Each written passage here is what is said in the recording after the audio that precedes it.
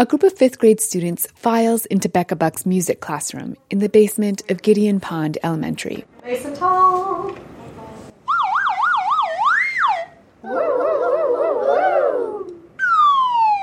After a short warm-up, Buck introduces the song she wants her students to learn, Huwaya, a piece that some of the kids in the room have known for a long time. Huwaya Huwa,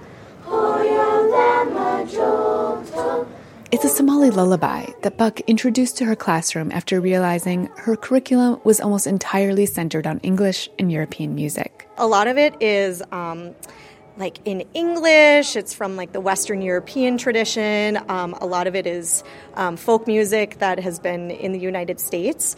And of course there's value for that, in the music classroom. But I also wanted to make sure that all of my students felt represented and could see themselves in the curriculum. We have about 50% Somali American students, and yet I had no repertoire that reflected them inside the music classroom. Buck started asking her students and their families to share songs with her. And then it was just kind of a snowball effect where I then was getting students constantly coming up to me when I was doing door duty or breakfast duty saying, "Miss Buck, I have a song to share, So I'd give them the option. I would say, do you want to share it with me privately or do you want to share it with the class?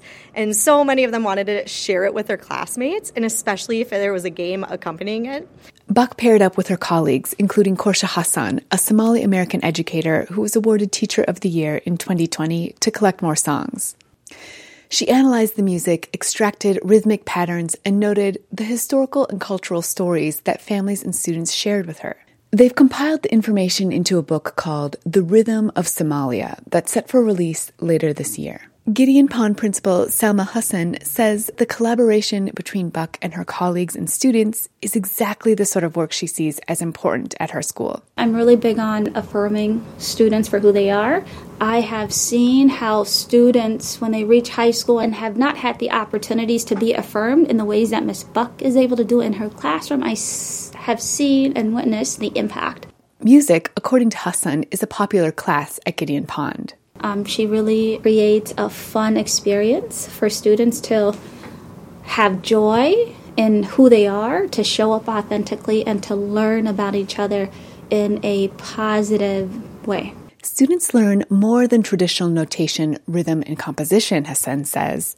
They are developing their humanity, empathy, and learning how to be a part of their community.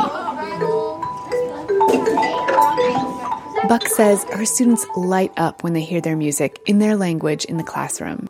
Fifth-grade student Hanan Abdisalaam says music is her favorite class to attend. It's actually really fun. The people are nice. Everyone's your friend here.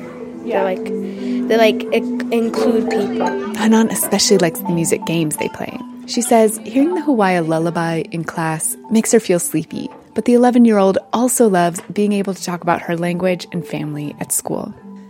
Elizabeth Schachman, NPR News, Burnsville.